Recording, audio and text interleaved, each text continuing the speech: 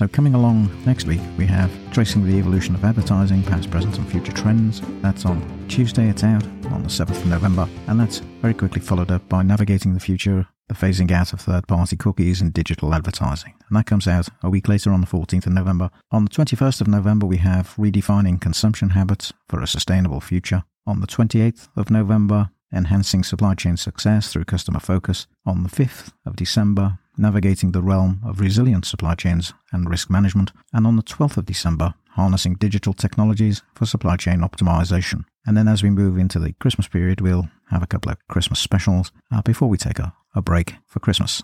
So, come by, pick up the episodes you're interested in, and of course catch up on the back catalogue and take a look at those. And we'll very soon be on our 200th episode of the Chain Reaction podcast, so it'll be time to celebrate. I'll have to get the champagne out. Hi, I'm Tony Hines. I'm here to tell you about the Chain Reaction podcast, all about supply chain advantage. I've been researching and writing about supply chains for over 25 years. I wrote my first book on supply chain strategies in the early 2000s.